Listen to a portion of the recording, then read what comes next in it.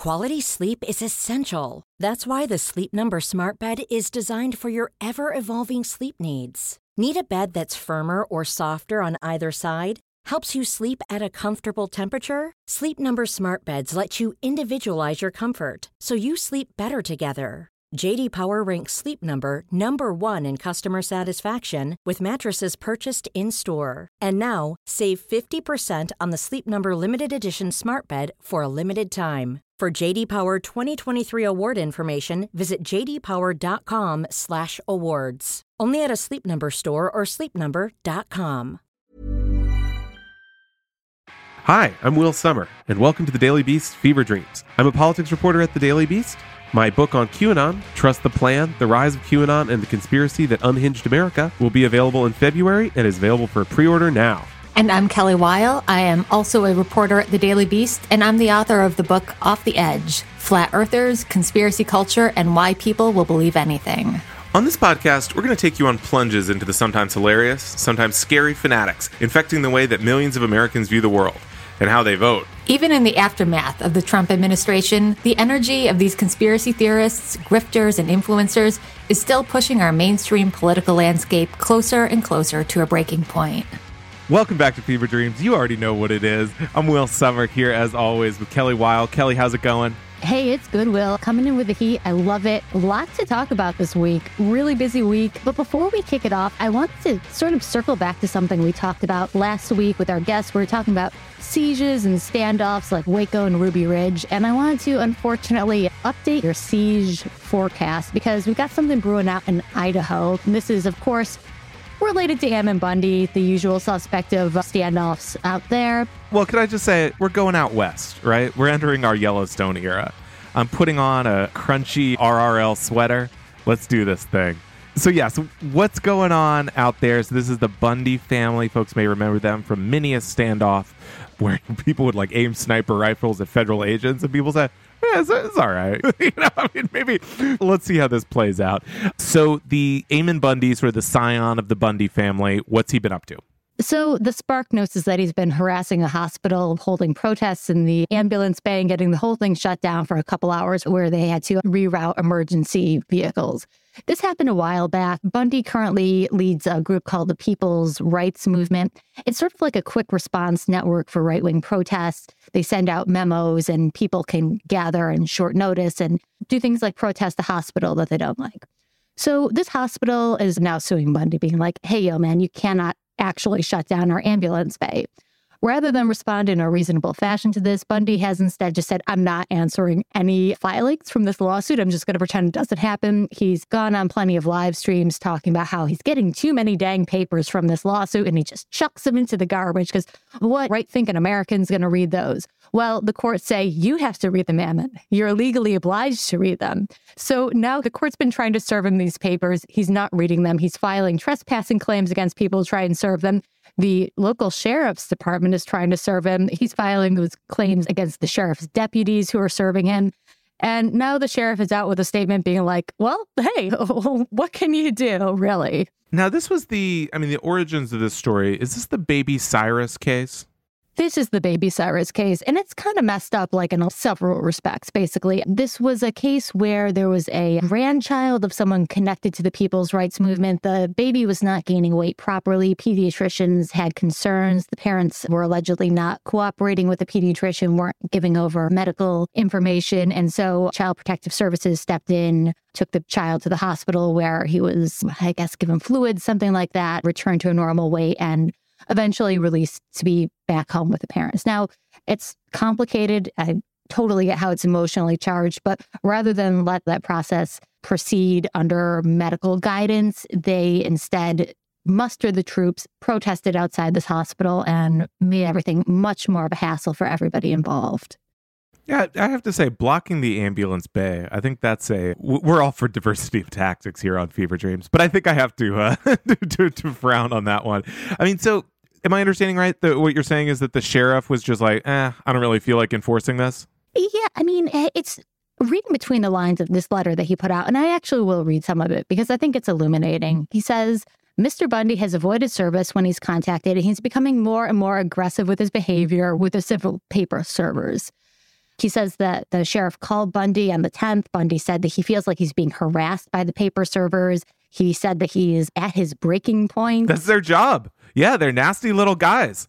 That's their whole thing, man, is that they'll hunt you down. I mean, famously, maybe this is the same guy who served Olivia Wilde with Jason Sudeikis' custody papers or whatever.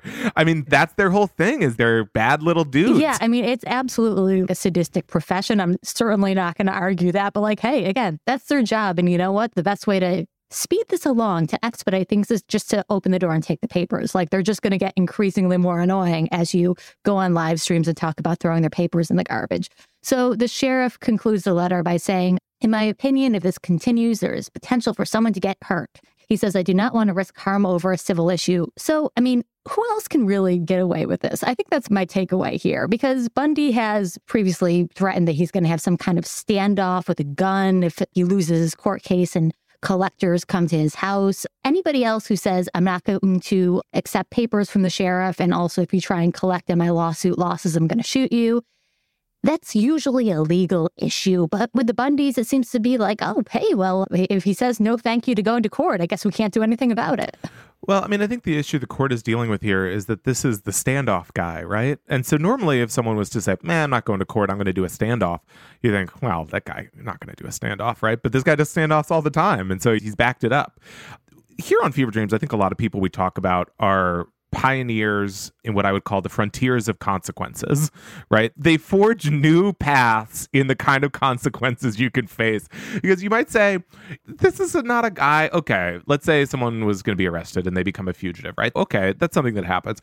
But this is a guy who is saying, "I'm willing to do a standoff so I don't get served with court papers." And you think, well, let's see how this plays out. As they say these days, let him cook, right? And then suddenly, I think about people like Alex Jones, who famously also faced some pretty severe consequences for his actions.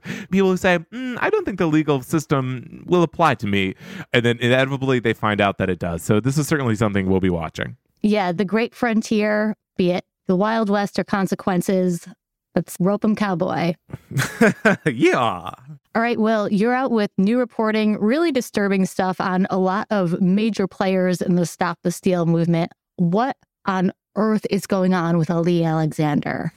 This is a thorny one, and we're going to have to be careful how we talk about this one, but this is one I've been working on for a very long time. Essentially, the gist of the story is that Ali Alexander, who is a very well-connected MAGA operative, some of his greatest hits include sort of pioneering election denial and getting into the Stop the Steal movement. He organized the rally outside the Capitol on Jan 6th that never happened, yet conveniently drew a lot of people to the Capitol right before the riot happened. This guy is very close with, Trump wanted him to speak at the other rally on the Ellipse until Katrina Pearson intervened. And by the way, she's really been spiking the football after my story came out earlier this week. But essentially the gist is Ali Alexander, very well connected, Laura Loomer associate, all these kind of characters we talk about. He has, judging by some screenshots, been asking teenage boys, at least one of whom was underage, for dick pics and sort of engaging in some sexual talk that I think is at most ill-advisable and distasteful. And I think if you looked at it in the general terms, likely illegal. So my story, for folks who want to check it out, is called "Stop the Steal Organizer Apologizes After Being Accused of Asking Teen Boys for Dick Pics." I guess that's the long and the short of it. But basically, the backstory here is that these rumors have swirled about Ali's approaches to either underage boys or very young men. And Ali is in his late 30s. And that I think in the mildest terms, there were, with young adults, there was this sort of sense of, I'm very well connected. Maybe if you and I were to make an arrangement that involved a sexual aspect, maybe that would help your political career.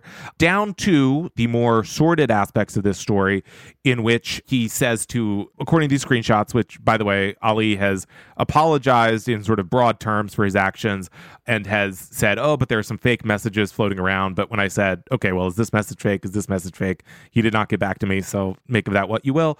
But that he was saying to a teenage boy who says that, a 15-year-old who says that he sent Ali dick pics at Ali's request, that Ali would say things like, why don't you come to Texas for a week and maybe lie to your parents about why you're going to Texas to see me? And things like, you never send me any, quote, jack off material. And again, Fever Dreams is a family podcast, but we kind of got to get into it here. So this is the story, and this stuff has kind of been bubbling for a couple days before my story, it has created quite a lot of turmoil on the far right. Yeah, absolutely has. So there's so much to dig into this. There's all kinds of attendant side beefs or something. But what's really interesting to me is this allegation that Ali was trading on his reputation, his already dubious reputation, for sex.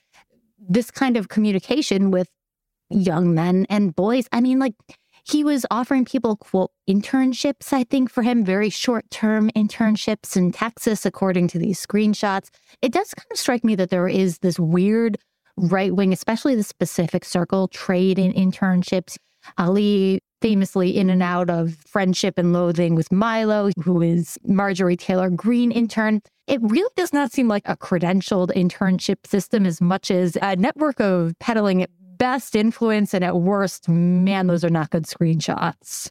Yeah. I mean, I think there is a lot out here on Ali. And I mean, to lay the groundwork, and you kind of poked at this, is that basically, of course, we know Ali and Milo and white nationalist Nick Fuentes were briefly all part of the Kanye West campaign. And we actually have some reporting out last week that suggests that campaign is pretty much non-existent now.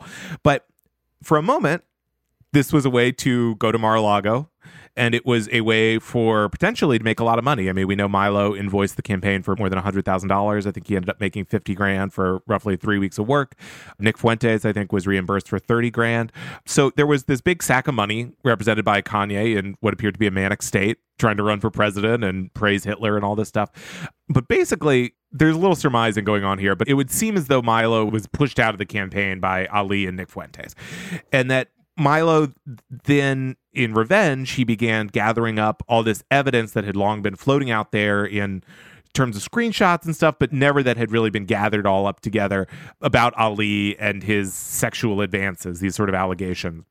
And then at the end of last month, Milo says, I'm going to release the Ali files on Telegram. And he starts sort of drips and drabs. And initially it was guys in their 20s who had what were, I would say, embarrassing exchanges with Ali, but nothing that was necessarily illegal or sort of, as they love to say in these communities, that would make his allies disavow him. Disavowing is a big thing. And then Milo dropped this interview with a guy named Aiden Duncan, who is an associate of Nick Fuentes, who was 15 at the time, and now is in his early 20s. And these are the headshot, as it were. I mean, these are like the why don't you send me jack off material. And then in terms of the waving around the relationships, Ali kind of hinting, if you play ball with me, maybe I'll introduce you to Milo. And Milo has claimed that this really outraged him. And also here we have to caveat this, but famously Milo, his own political career blew up in 2017 over these remarks where he was sort of condoning or really sort of downplaying pedophilia. So here's one example of the message. And I got to say this again, Ali has made some very broad apologies and broad denials, but I mean, this stuff is really, oh brother. Okay. So for example, he's messaging this 15-year-old and he says, rolling with me? Mostly because they're going to be in the same place. And he says, I'll have an entourage. If it's me babysitting you during the day, then no. But if it's something entertaining, then maybe. Or excuse me, he says, if it's something entertaining, then maybe. All depends what we're up to. I'll let you meet Milo. There's probably 5 people I'll introduce to him. But who will be my arm candy? The one with me always in VIP and in and out. Well, that is determined to be by the boy who plays his cards the most correct. This isn't in the story, but then he said, like, always have options with, like, the clap emoji. And then he said, arm candy is better than babysitting. Now, let's stress here, this is a 15-year-old, and this is a man who at the time was in his early 30s. There's all this talk. He's talking about sending the kid money, and then he says, we got a couple rules. And he says, everything is secret and private. We're family. You're allowed to say no. Boundaries are cool. You're allowed to say no. But the less you deprive me of, the less I deprive you of. I mean, he's like, ugh. It's literal grooming. I mean, like, if I'm going to pick a nit here, this whole like right-wing talking point about groomers, whatever, really does actually like eliminate young people's ability to accurately report abuse. And like, this is literal grooming if these are accurate screenshots. He's talking to a child and waving this incentive saying, hey, you want a career? Hey, you want to meet your idol or whatever. Well, I almost don't want to be like, hey, this is hypocritical, because it's much worse than hypocritical. The hypocrisy is not really the issue here. But I mean, Ali is like big in, or he has been big in with like Jack Posobiec, all these masterminds of the groomer slur. I mean, look in the damn mirror. Like, That's exactly what's happening here. I mean, honestly, after the story came out, I was so focused on these details. And then after the story came out, everyone said, oh, well, the groomer gang. And I thought, oh, yeah, that is a fair point. I guess these are. So, Milo is promising more stuff to come out later that's going to be even worse. Make of that what you will. We'll see. But it is not looking good for old Ali. And the messages really, when you look into them, the picture it paints is not great. And I think what it suggests about what may have happened here, allegedly, according to these victims, is not great either. Additionally, there was a 17-year-old that Ali asked for a dick pic, according to the messages, and he said, send me your eggplant emoji. We all know what that means. But then there's this other aspect too, which is the Nick Fuentes involvement. And so Milo is also mad at Nick Fuentes because he was involved in Milo's ouster from the Kanye campaign. And there's been this effort to sort of paint that Nick Fuentes, because both of these victims are affiliates of Nick Fuentes in various ways, some closer than others. But basically, there's this effort to suggest that Nick Fuentes was aware of this issue and that he nevertheless welcomed Ali into his movement, which, again, is not only insanely racist and anti-Semitic, but is also sort of premised on the idea of having very young men around it. And so these text messages have been coming out where Milo is saying, as of a year ago or more, saying, by the way, Ali is creepy around young guys. Just be aware of this. You should kick him out, not associate with him, all this stuff. And then seemingly Nick ignoring it. Now sort of with this Aiden Duncan guy who I mentioned who was 15, was sort of like a second tier Nick Fuentes lieutenant. So this is someone who's pretty close to him. And that this is now both Ali and Nick Fuentes have sort of been thrown into turmoil. Yeah, it's interesting how many beefs you have to disentangle to kind of understand where the right stands right now.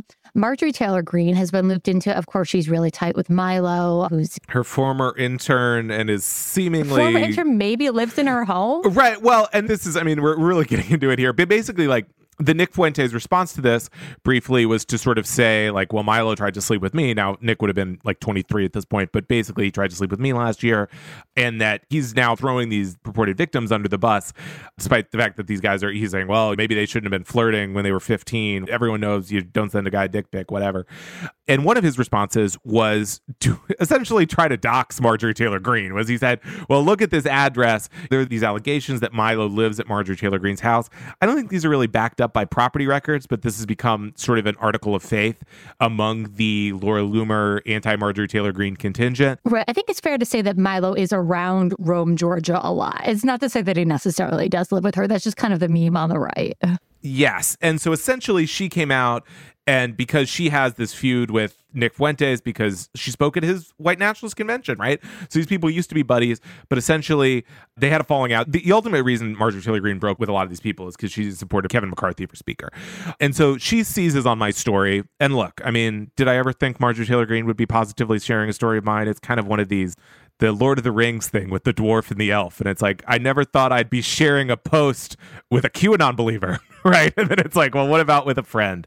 Okay, so here's the post. She says, this is disgusting textbook predation of underage boys, and Nick Fuentes was in on it. Hashtag Nick knew. Now, she's pulling here a hashtag Milo came up with. So the fingerprints here are not exactly mysterious. But then she says the FBI should investigate. And then a bunch of Ali's associates back channeling to me and posting on Twitter start saying, well, look at this picture of Ali and Marjorie together. Ali posts, Marjorie Taylor Greene loved me until in December 2022. I exposed the fact that Marjorie Taylor Greene committed a crime. Now, this crime, you never want to rule out these folks being involved in crimes, but my sense is it's sort of like a minor campaign violation.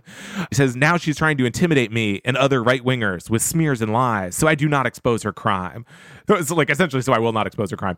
I have the receipts, and I will not be intimidated. And then he had a picture of them and said, remember this night? This is, for people like me and Kelly, this is, obviously there's some serious stuff happening here, but when these recriminations start happening, this is when it really gets interesting. Yeah, absolutely. And you can't say it enough that these people obsessively keep all their communication logs with each other. Milo is just a walking blackmail machine. They have so much ill will against each other. And I think they're really just building, honestly, admirable to journalists, portfolios on each other that they are ready to drop at a moment's notice. So I think there's a lot of backstabbing going on right now. I fear that we're going to learn more. I don't want to learn more about this, but I think it's inevitable at this point. I think that is correct. As you say, a lot of these people involved have big habits of building up blackmail on one another. Milo famously had this hard drive called The Vault, of supposed blackmail material that like the people in Charlottesville, it was related to that lawsuit. They tried to get a hold of the hard drive.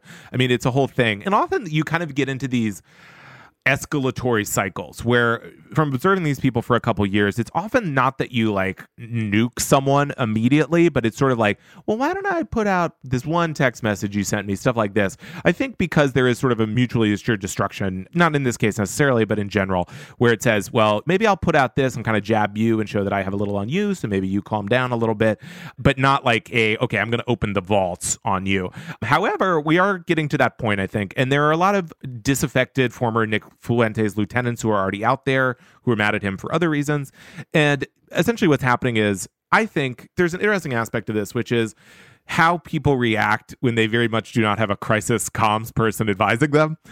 For example, I think Nick Fuentes could very easily have said immediately, like, I disavow Ali, we'll never deal with him again, whatever. But he sort of seems to have become wrapped up in this feud with Milo. And so he said, well, I'm going to sort of back Ali for a little bit and then try to distance myself from him on some aspects. But I'm also going to try to throw these members of the Groyper movement, as it were, under the bus who were involved in these allegations. And so now you start saying, well, are these people going to be mad? And maybe they're going to start turning on Nick Fuentes in a more direct way. And it's essentially, I think there's still a lot out there. But going back to just Ali very briefly, I mean, this is a guy who was really well connected. And this is what we're seeing is these allegations are claiming that he used these connections in a very predatory way. And so disturbing stuff, I guess, is how I would sum it up. Okay, Kelly, it has been a tough couple days for Florida Governor Ron DeSantis, or should I say Ron DeSwagless, because he keeps getting knocked around. He can't catch a break. And again, I have to emphasize here, this is a guy who hasn't even declared, and already people are saying, Ron should just give up the ghost here and not run. What is going on down Florida way? Listen, I think Ron should do the savvy move. I think he should get indicted for something. It clearly worked for Trump. Get that martyr status, get that clout, get a misdemeanor or two under your belt, Ron, and I think you'll really get the campaign rolling. No, Ron obviously eyed as a possible Trump contender, sort of the next best Republican hope for president. And I think he peaked too soon, frankly. I think he was busted too early for eating pudding with his fingers. Trump rolled out that very devastating meatball Ron insult against him. And now a lot of conservatives are going on the record and saying, not so sure about this guy. Chris Christie, not necessarily a Republican kingmaker, but a brash talker.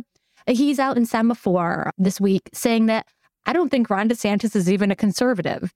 And the reason he's saying that is pretty interesting. It's a bit of a backlash, really, to things that Ron DeSantis is trying to deploy in Florida. DeSantis, obviously, he's a pioneer of this Don't Say Gay bill, real crackdown on LGBTQ rights in his state, which has incurred the ire of Disney World. Disney, pretty gay-friendly, doesn't want a governor trampling all over its operations. So DeSantis has now been at war with Disney. He's floated recently the idea of building a state prison next to Disney to like punish it or something. And Chris Christie is now coming in being the voice of reason. He's saying, where are we headed now here that if you express disagreement in this country, the government is allowed to punish you? To me, I always thought that's what liberals did. So this is the punch from the right being like, you're actually being such a heavy-handed bigot that I think this is actually intruding on my small government sensibilities. It's interesting, too, because, I mean, Christie hits here on one of DeSantis' big promises, which is supposed to be, I'm Trump, but I'm competent, right? I'm just as into punishing your political and cultural enemies as Trump is, but I'm going to actually be effective at it. We're going to do it up Orban style here, right? But you look at this Disney thing. I mean, the wild thing is that he's in this quagmire with Disney. And I think this whole thing started like a year ago. But Disney, all they did was say they didn't like the Don't Say Gay bill. And suddenly Ron DeSantis said, all right, I will arrest Mickey Mouse. We will bring him to heel. And this has now become, I think at the time he thought, this is going to be pretty clever. I'm going to revoke their special little jurisdiction. And we're going to really be a pain in Disney's neck. And then we're going to terrorize other companies into staying quiet. But the issue is Disney is a massive company and they have a lot of lawyers. And so they've been doing these little tricks themselves. So obviously the most famous one is that when right before Florida is supposed to take over this district, the current board, it gets a little complex here, but essentially they gave Disney a very nice deal. And they said this deal will be in effect until I think King Charles is his youngest living descendant dies. 21 years after. So after the Princess Lilibet like 21 years after her, hopefully very long in the future death, that is when Ron DeSantis can step in and have a more iron fist over Disney. Yeah, I mean, this is really like we're getting monarchical with it. I mean, they're doing all these ruses. And so effectively, DeSantis has some egg on his face. And now he says, well, we're going to go back and get this overturned. But now Chris Christie says, this is not the guy I want sitting across from President Xi negotiating our next agreement with China. I mean, saying this guy's getting duped. So there's that aspect. And then he's saying, as you said, I mean, I'm going to build a prison next to Disney World. Why does this man want to destroy one of his state's major industries? I mean, it is so crazy. And I think it looks really petty. I mean, this is a guy who is supposed to be gearing up for a big fight with Donald Trump. But he's saying like, well, we're going to make, I mean, they're talking about like ride safety. It's like, we're going to make it so the sign that says you must be this tall to ride, it's got to be higher. A bunch of little kids can't ride the ride. I mean, I'm speculating here, but I mean, this is really penny ante stuff that he's getting into. It really is. It's very petty. It's not becoming of him. It's also just like 101 bad legal advice. You don't get into it with Disney. They have endless funds and unlimited power. And yeah, I mean, you're not going to outmaneuver Disney. Just try getting in a copyright dispute with them anyway. But it's like, this is not dignified, right? You're not going to resuscitate Walt Disney's frozen corpse and like have it out with him. It's one of the most beloved companies, and to say that you're going to storm on over to Disney and put a Supermax next to Magic Kingdom is not a winning platform. Can you imagine a Supermax? They're going to put El Chapo there. They're going to put the Discord leaker. I mean, it is such a crazy idea. And this is like Joe Arpaio stuff, right? Like this is like stuff that he used to get up to, where it's like, we're going to make everyone who goes to Disney World dress in pink or whatever. But now, I mean, you got to be running for president, man. Yeah, and I mean, also don't count out the powerful voting bloc of Disney adults. They are mobilized. They do not have other hobbies. Like, this is just the last fight I would possibly pick as a possible presidential candidate. And yeah, to your point, it's just so needlessly punitive, right? It's, oh no, we're going to make it harder to go to Disney World. Is this really what you want to be doing as an adult? So there's also a lot of donor dissent. And the thing I want to stress here is Ron DeSantis has not even officially started his political campaign yet. And already people are saying, well, let's sit this one out, Ron. And the big takeaway here, I think, is that it's interesting that the hold this shows that Donald Trump has over the GOP. That, I mean, Ron DeSantis is supposed to be the Trump slayer, right? I mean, this is supposed to be the guy who's going to stop Trump. Forget about Nikki Haley, all these other people who have way less of a chance than DeSantis does. And already he can't even get in. And so we've got a story. It's hot off the presses from Rolling Stone, from our former colleague Adam Ronsley, and a young, little known up and comer named Asawin Supsang. But this is all of it. They got a hold of a DeSantis mega donors group chat, which, by the way, what's that chat looking like? What kind of memes are getting swapped in there, right? So apparently they were really upset that DeSantis kind of tried to triangulate on Ukraine. And so they said, here's one donor. My understanding is that the message was, if we wanted an effing MAGA candidate, we would donate to Trump. They're saying, why is this guy who's trying to do Trump, but he's doing it in a clumsy way? We're getting upset. And their other donors are saying publicly, this one Shipping Air was maybe doing a little shipping pun. He's saying, it's time to pump the brakes. All of these people are just saying openly, like, Ron, I don't know, my man. Yeah, there was actually a pretty interesting take on this from the left, from the writer Sam Adler-Bell, who basically made a parallel between the Trump-DeSantis feud and sort of the Bernie Warren standoff in 2020. Basically, DeSantis is like the option for people who like their little policies and they like things spelled out and they like kind of the academic fringe of it. And Trump and Sanders are a bit more of the id of the party, right? And a few people are definitely going to go for the wonky policy stuff, but is it going to be most of them? Certainly not, especially if you can't be seen to win a fight with Mickey Mouse. Yeah, it really is hitting that competence thing. I mean, and now DeSantis is doing so poorly that now the Trump people are kind of coming around and they're saying, hey, sort of like last train's leaving the station unless you want to be on our blacklist. So Politico got this memo that the Trump campaign sent to DeSantis donors saying now is the time to demonstrate your support for Trump, and saying, look at DeSantis's polls. So I have to say, old Ron DeSantis, they call him Ron DeSanctimonious, Ron DeSanctus, which kind of trying to split the difference there. I don't think it's going great. They call it Tiny D, Meatball Ron. It's not looking so great. All right, Will, who is joining us for our interview this week? All right, this week we've got Aaron Kleinman, or people may know him as Twitter personality Bobby Big Wheel. He's the director of research at the States Project, which is a group that looks at right-wing extremism in states and tries to win states over for the left. He's got a lot of takes. We love talking about weird stuff going on in state houses, so he's got a lot to talk about. Hey, I'm Ryan Reynolds. Recently, I asked Mint Mobile's legal team if big wireless companies are allowed to raise prices due to inflation. They said yes. And then when I asked if raising prices technically violates those onerous two-year contracts, they said, "What the f*** are you talking about, you insane Hollywood ass?" So to recap, we're cutting the price of Mint Unlimited from $30 a month to just $15 a month. Give it a try at mintmobile.com/switch. $45 up front for 3 months plus taxes and fees. Promo rate for new customers for limited time. Unlimited more than 40 gigabytes per month. Slows full terms at mintmobile.com.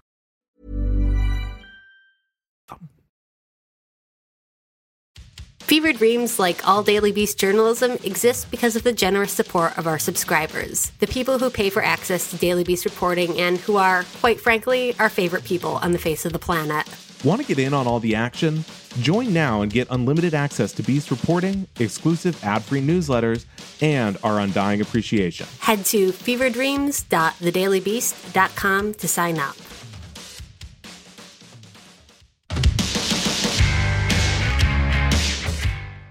This week on Fever Dreams, we're joined by Aaron Kleinman. He's the director of research at the States Project.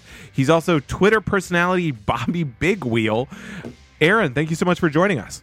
Thanks for having me, Will. And if I knew I'd be doing this when I chose my Twitter name 14 years ago, I might have gone with something a little more professional. And when I mentioned to Kelly that we had booked you, she said, "Oh, great, we'll have Robert Wheel on." And I thought that was your name. And so I thought, okay, all right, Robert Wheel. And I'm glad I asked you before we started recording. So for folks who are not familiar, what is the States Project, first of all? Yeah, so the States Project, we have electoral work that focuses on winning governing majorities in the states by making sure that state legislative campaigns are more effective and better funded, because we really think that state legislatures are the strongest force for change in this country. And so what are we looking for? We're looking for good jobs, lowering costs for working families, rights to reproductive health care, quality public education, clean air and water. And all of those are really issues that are more determined at the state level than the federal level. But state legislative races frequently are underfunded relative to federal races. A competitive state legislative race costs about 3% what a competitive U.S. Senate race costs. So actually in 2022, we invested $60 million, which I think was one of the largest amounts ever for a state legislative effort. And the result was that we had some really historic wins in Michigan, in Minnesota, where both states are now trifectas, and in Pennsylvania, where we flipped the state house. I am sure. So why don't we just dive on into it? I mean, what sort of wacky or disturbing state legislators are on your mind? Well, I mean, I guess I want to start kind of with someone that actually 4 years ago, like right after I'd started, I brought to you. It was this guy named Frank Scavo, and he was running for a House seat in Pennsylvania. And a surprisingly large amount of my job is going through the Facebook profiles of state legislative candidates. And on his, he had a lot of stuff that seemed to hint that he thought there was a worldwide pedophilia ring. And I went to you and I'm like, hey, Will, I think this guy thinks Pizzagate is real.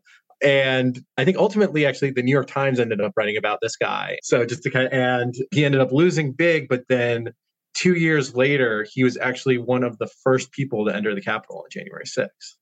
And so I think that story kind of illustrates that you can see a lot of the forces that will end up shaping the future emerge in these state legislative races, because you really are just kind of seeing what the grassroots of a party thinks, what really the rank and file thinks, because there are just so many fewer gating mechanisms, so to speak.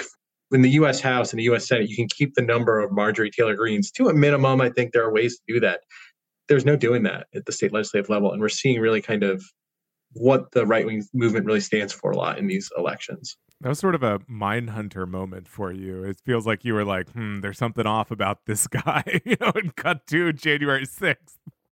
You know what? Like, I've done this long enough where I can usually tell maybe within a minute of seeing someone's social media if, like, not necessarily like deep into Q, but like Q adjacent, or if they're just kind of one of the people who ran for office. Because I will say there are people who are very involved locally they tend not to like be as into QAnon and all that other stuff.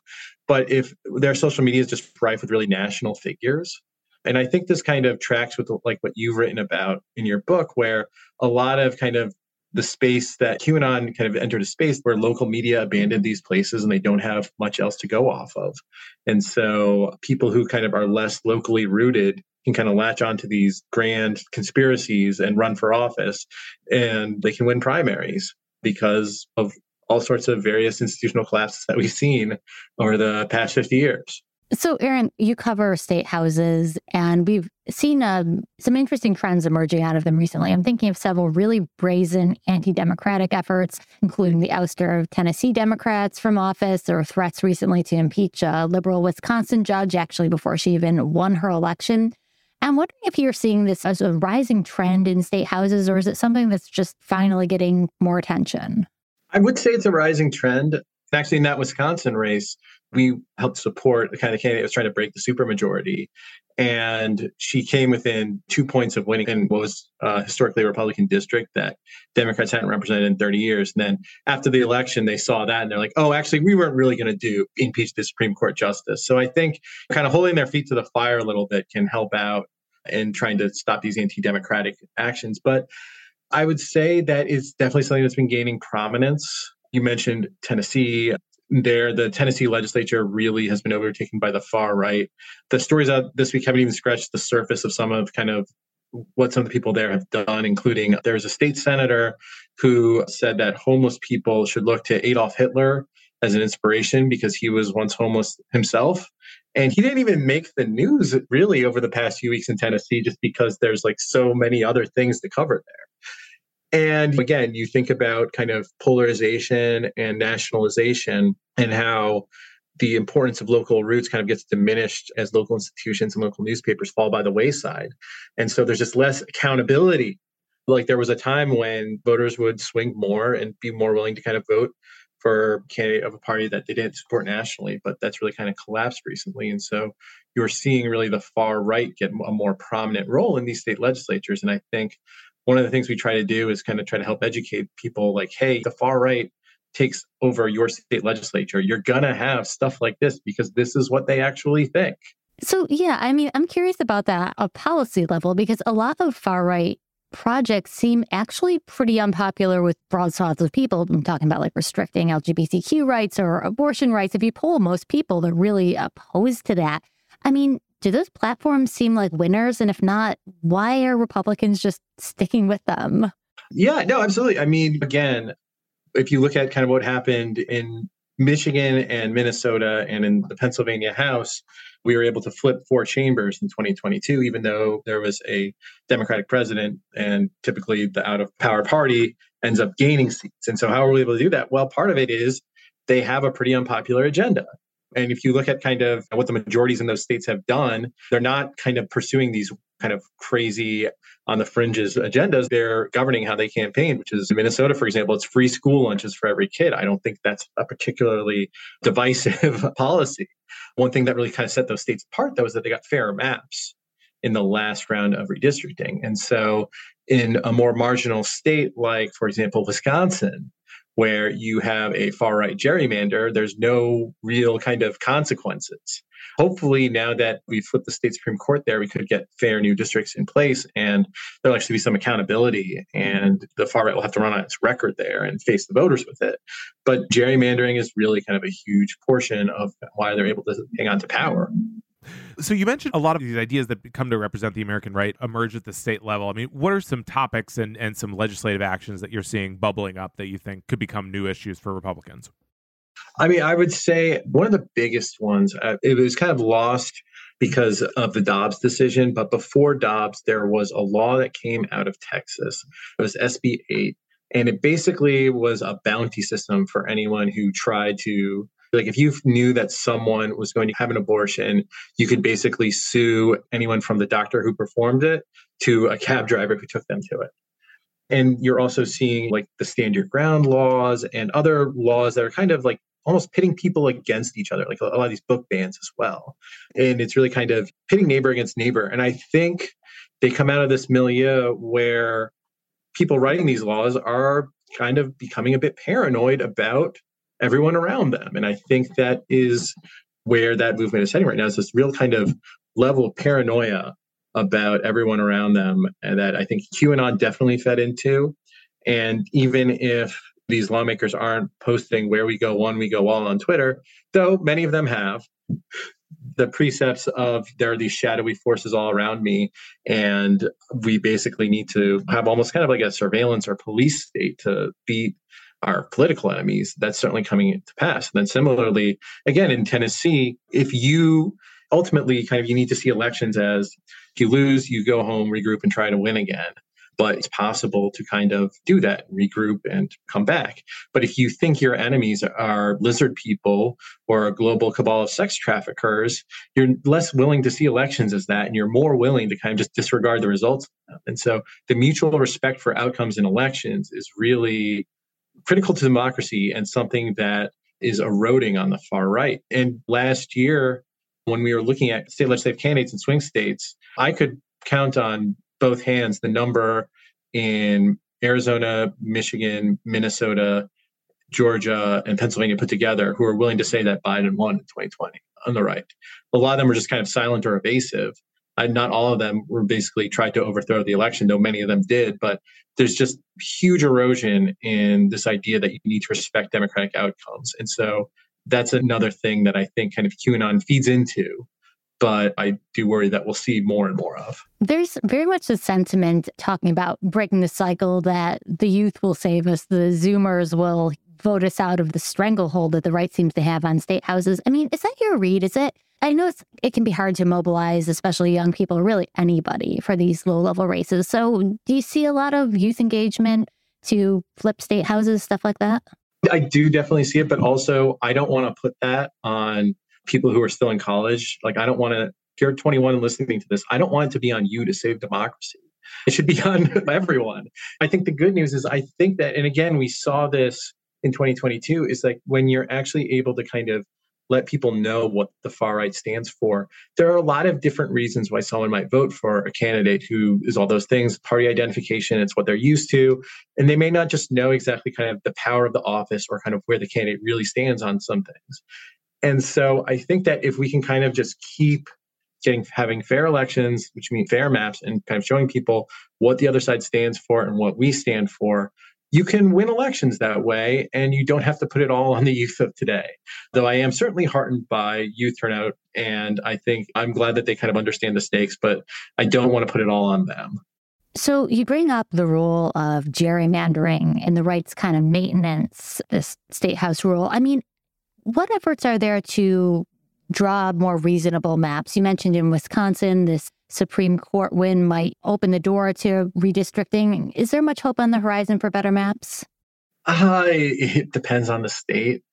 Unfortunately, in 2019, the U.S. Supreme Court decided that basically gerrymandering was not an issue that they would consider, or partisan gerrymandering was not an issue that they would consider. And then they basically said, really, we have to kick it to the states. Like, well, if you have a problem, you can always ask your state court. And so a lot of states there have been doing that. And then really the ballot initiative process, if your state has it, hopefully there's an effort underway to kind of draw fairer maps. But one really concerning thing that we've seen is in North Carolina, they had a liberal Supreme Court that struck down a gerrymander. And then the state lawmakers turned around and went to the Supreme Court and they said, actually, under the Constitution, the legislature should have sole power over how elections are run. It's this thing called independent state legislature theory. And kind of taken to the extreme, that theory would hold that state legislatures would really have the sole power to appoint electors in a presidential election. And going into 2020, we were really worried that right-wing state lawmakers would actually try to appoint alternate slates of electors, which many tried to do, though nobody actually kind of got a majority of a state legislature to go along with it.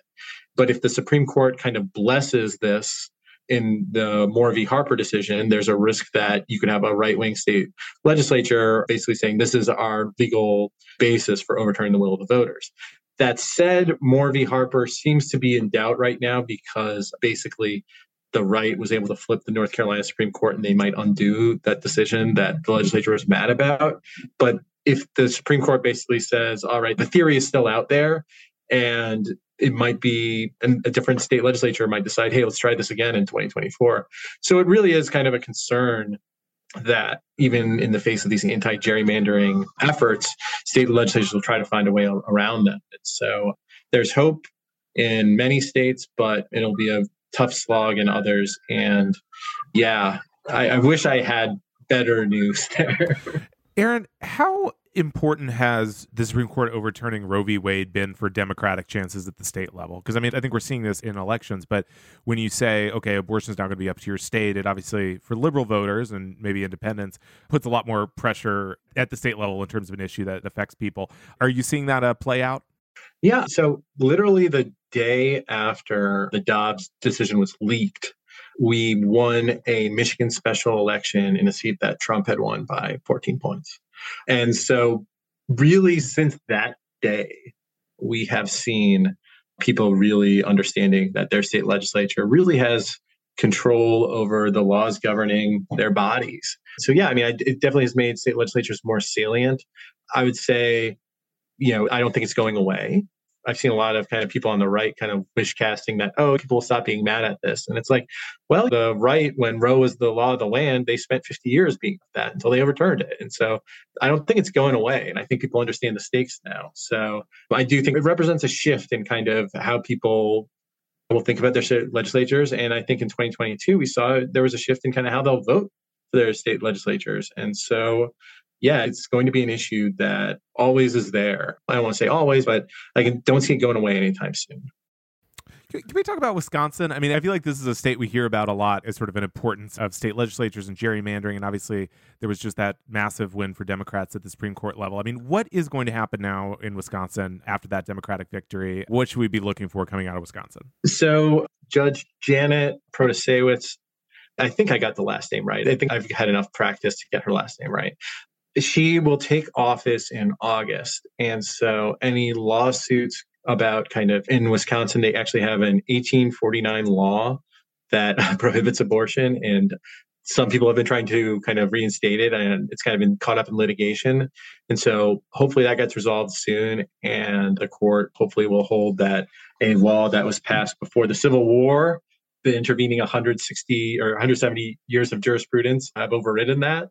So hopefully that'll come after she takes office. And then similarly, I'm sure that people will try to get fairer maps in place after she takes office as well. But again, you have to wait till August for that. So not much for the next 4 months, but then after that, I would start paying attention in the Badger State again. All right. We've been joined by Aaron Kleinman. He's a director of research at the States Project. Aaron, where can people find your work? So as noted, you can find me on Twitter at Bobby Bigwheel, and of course, statesproject.org. That's where you can find all of our work as well. There, we give people a lot of different ways to get involved, and yeah, please check us out. We love kind of having more people understand the stakes of the states and finding ways to get involved. All right, Aaron, thanks for joining us. Thanks for.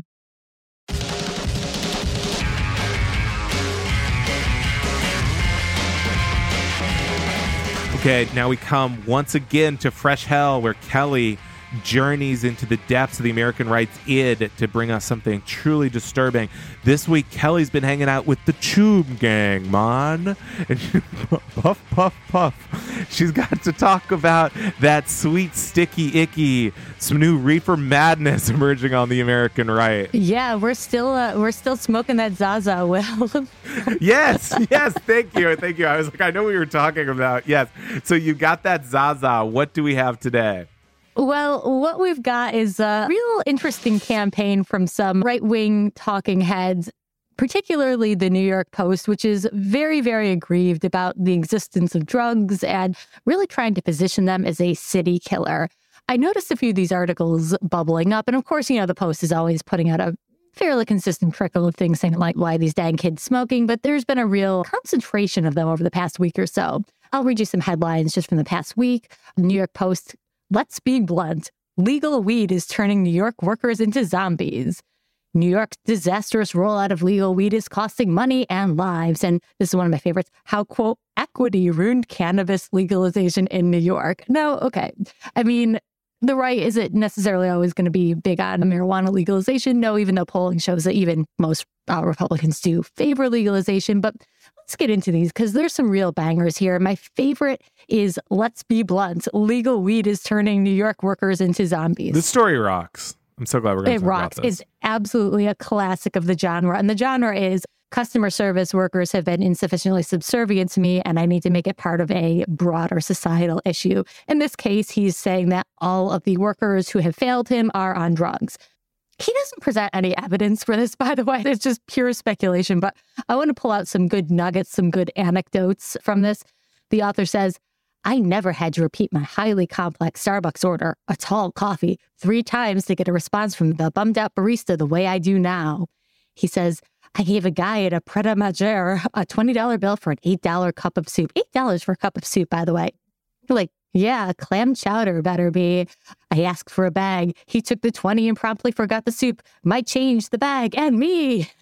At Upper East Side Gourmet Food Emporium, Agata and Valentina, one cashier was so out of it, staring into space while people waited in line. A bank executive who's a regular customer there told me. So, okay, this guy basically hit up the DMs of, rich people with niche grievances and said, hey, have any clerks been rude to you lately? Well, it's probably due to drugs.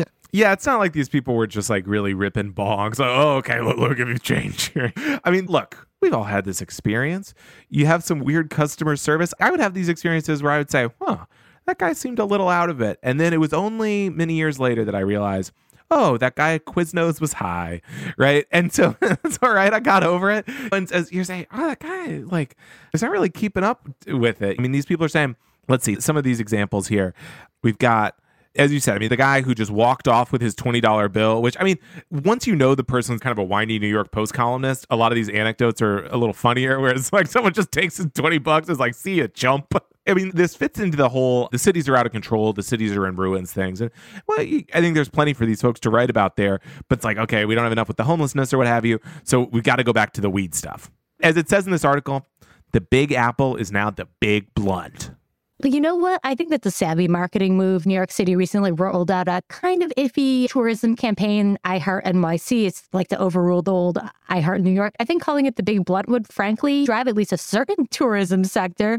So it's funny to rag on this Post story, right? It's like, oh, no, not my change. But not to be outdone, there's a thriving writing economy about degrading San Francisco, saying it's gone to the dog. I do want to, before we sign off here, flag Twitter personality Michelle Tandler. She's like a tech-adjacent person. She's just a San Francisco naysayer. And after the stabbing death of Bob Lee earlier this month, he's a founder of the Cash App company, Tandler tweeted, a few questions on my mind this morning. What changed that men of San Francisco went from creating vigilante groups to being afraid to even tweet about crime? Now, first of all, flagging that because the vigilante groups you're talking about are kind of 1800s, extremely anti-Asian gangs, but that's a point for another episode. And then she goes on to say, what would happen if a few meth dealers were publicly hung?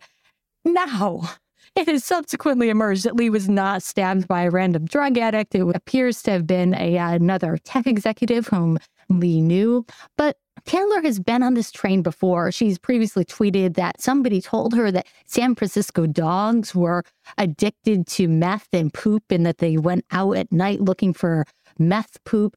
And now this, of course, has just evolved into baseless calls for hanging people that she believes are trafficking drugs. So it's always good to check in on the reefer madness, the additional drug panics, see what they're being used to justify, be it public hangings or just calling in the case of the New York Post for cutting the minimum wage. It's sort of a fascinating character and one that we're seeing emerge more, I think, from San Francisco that Michelle Tandler represents, which is sort of like the hustle positive tech person who is also the Lord High executioner, saying, all right, let's just get the gallows going here. Hey, don't afraid to fail quickly. Don't be afraid. Let's just try it out. But I mean, the Lee murder here was a really fascinating thing because it became this very symbolic, Elon Musk got in on it, became this very symbolic, like San Francisco's out of control thing. And then he, according to the police, was murdered by another tech guy. I mean, that's a Bosch episode. I mean, that is like this guy would try to kill someone and then cover it up and everyone would just assume it was a homeless person. I mean, that is a pretty wild thing. And it sort of shows how these things get really ginned up by the right-wing media. But going back to the weed thing, that just fascinating. I love that this guy is just like, I'm going to round up some customer service complaints and then say, That person was probably stoned out of their gourds. You know what? It's legal in New York now. Leave those poor people be. Yeah, let them have your $20. I mean, there's this guy who says the server threw away my credit card. That's just funny. Yeah, you can get those replaced for free.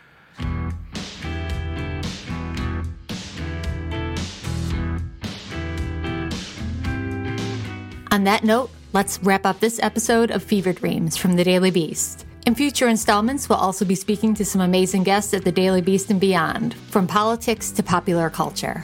We hope you'll subscribe to us on your preferred podcast app and share the show on social media and at your family dinner table.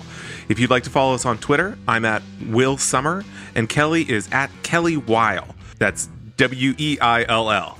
Come say hi. This podcast is produced by Jesse Cannon with music by Brian DeMeglio. Thanks so much for listening, and we'll see you next time.